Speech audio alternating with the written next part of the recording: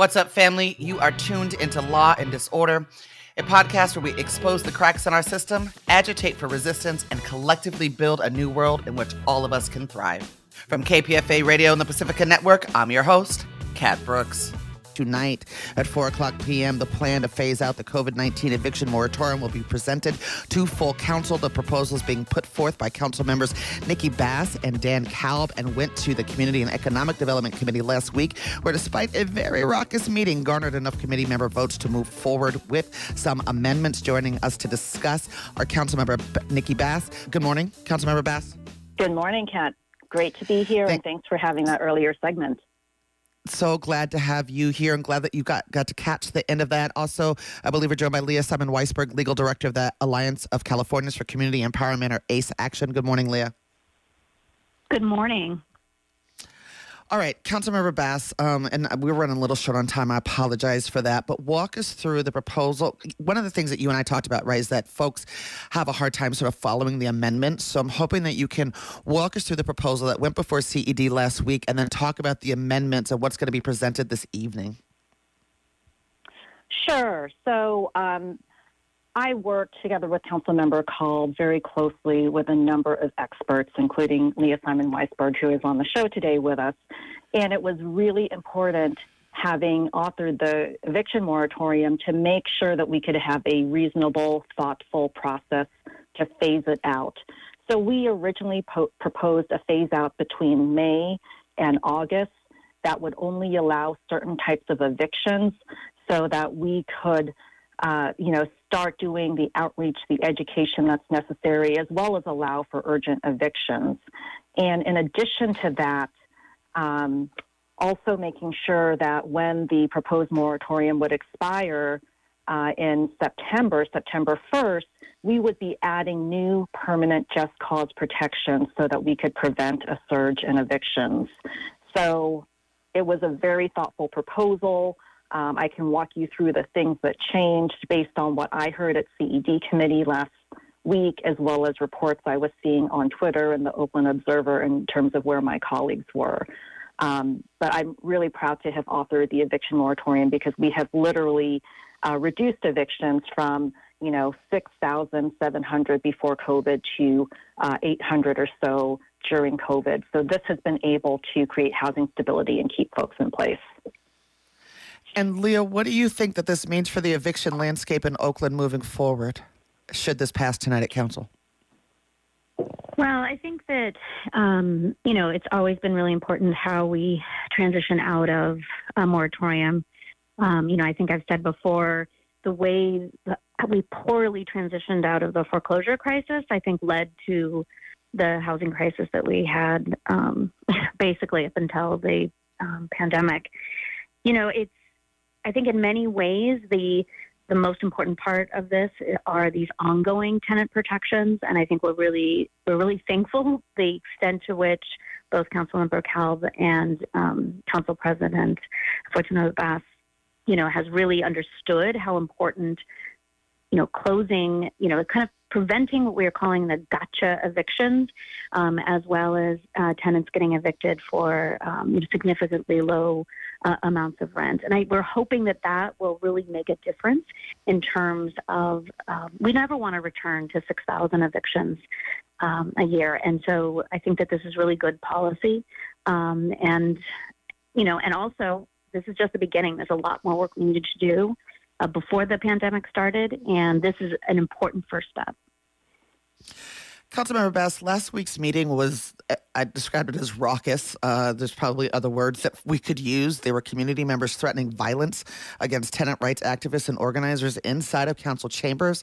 I am bracing myself, and I imagine council is too, that tonight will be just as heated, even though it seems to me the landlords have a W here. I mean, the moratorium is phasing out. Are there plans for it to be a little more civil inside of chambers this evening? Absolutely. And Kat, if you want me to also talk about the amendments that are being proposed, I was talking more about what I had originally proposed. I can do that. Yes, please do both. Okay, let me do that. So, there was a lot of push at that meeting and prior to that meeting and meetings that Councilmember Kalb, Fife, and I had with with landlord organizations. Based on that, based on what I was hearing publicly from my other colleagues, we're proposing a different timeline, which is that we are proposing to end the moratorium on July 15th. And what that means, what we will get in return, is that the moratorium as it stands is going to extend another about almost 3 months through July 14th. That's the big piece, in addition to codifying additional tenant protections. There's one particular tenant protection for substantial actual damage that Colb and I ended up withdrawing based on what we were hearing from a couple of my colleagues. I do think that's really important, and we can get into that if you want to. We're also very much looking forward to the dialogue and where things end up. So I'll just leave it there for now. I do want to say I will be chairing the meeting today. This is only our third council meeting since we have been back in the chamber for the past 3 years. So I met yesterday I've been meeting with the administration, the mayor's office, directly with the police chief. I am going to make some comments at the beginning to try to reset the tone. When we're in the council chambers, we are conducting the people's business on behalf of the public's interests. We need to be able to hear each other. We need to have civil dialogue. We will not tolerate any threats. And so if that type of behavior does occur, I am going to be asking security to ask those people who are disrupting to leave. And certainly if there are any threats, that will be very serious. And we are working on making sure we're advising the public as we begin the meeting what appropriate behavior will be. And I'll just say that, moms for housing were there, their kids were there, you both were there, there were children there. And so how people conduct themselves in front of children, in front of students who might be watching because they care about how our government works, people really need to be mindful of that and conduct themselves appropriately so we can hear each other and have civil discourse. Yeah, and I have to say, right, because listeners are probably saying, yeah, well, Kat, you've shut down city council meetings before, and absolutely that's true. I have, and sometimes we do have to interrupt business as usual. I do think the way in which it's done is what's at question here, and the really focusing in on the fact that folks were trying to use violence to interrupt civic engagement was incredibly problematic. I do have a question, and we're almost at a time, because one of the things to me that is saddest about the way this is playing out, this division that's being sowed, is that there are some, it's not the majority of what's happened, right, but there are some Black, Brown, Asian, mom and pop landlords that have been harmed.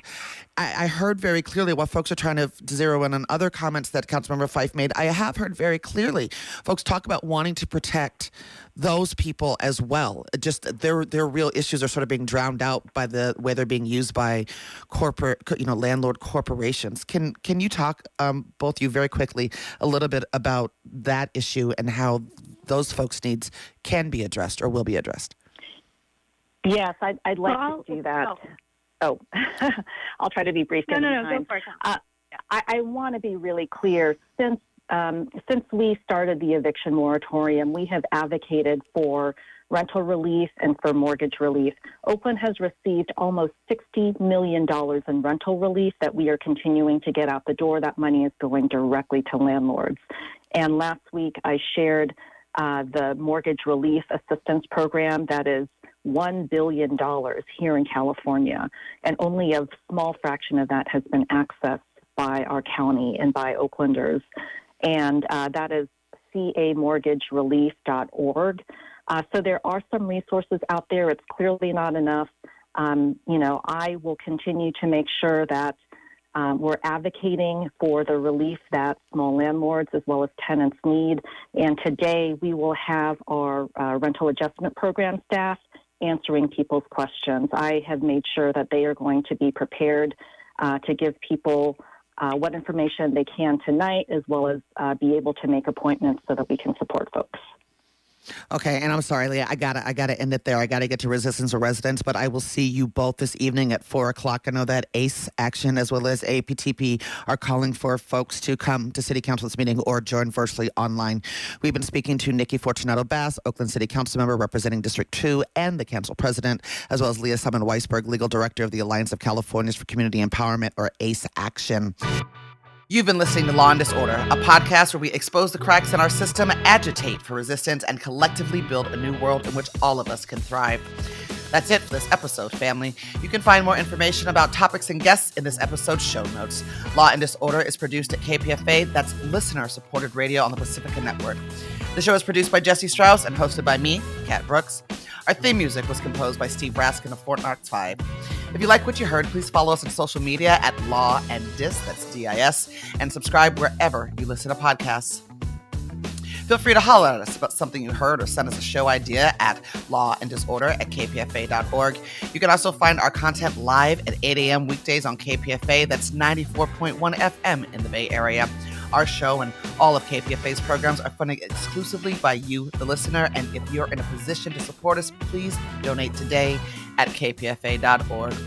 Take care of yourself and take care of each other. We all we got, fam.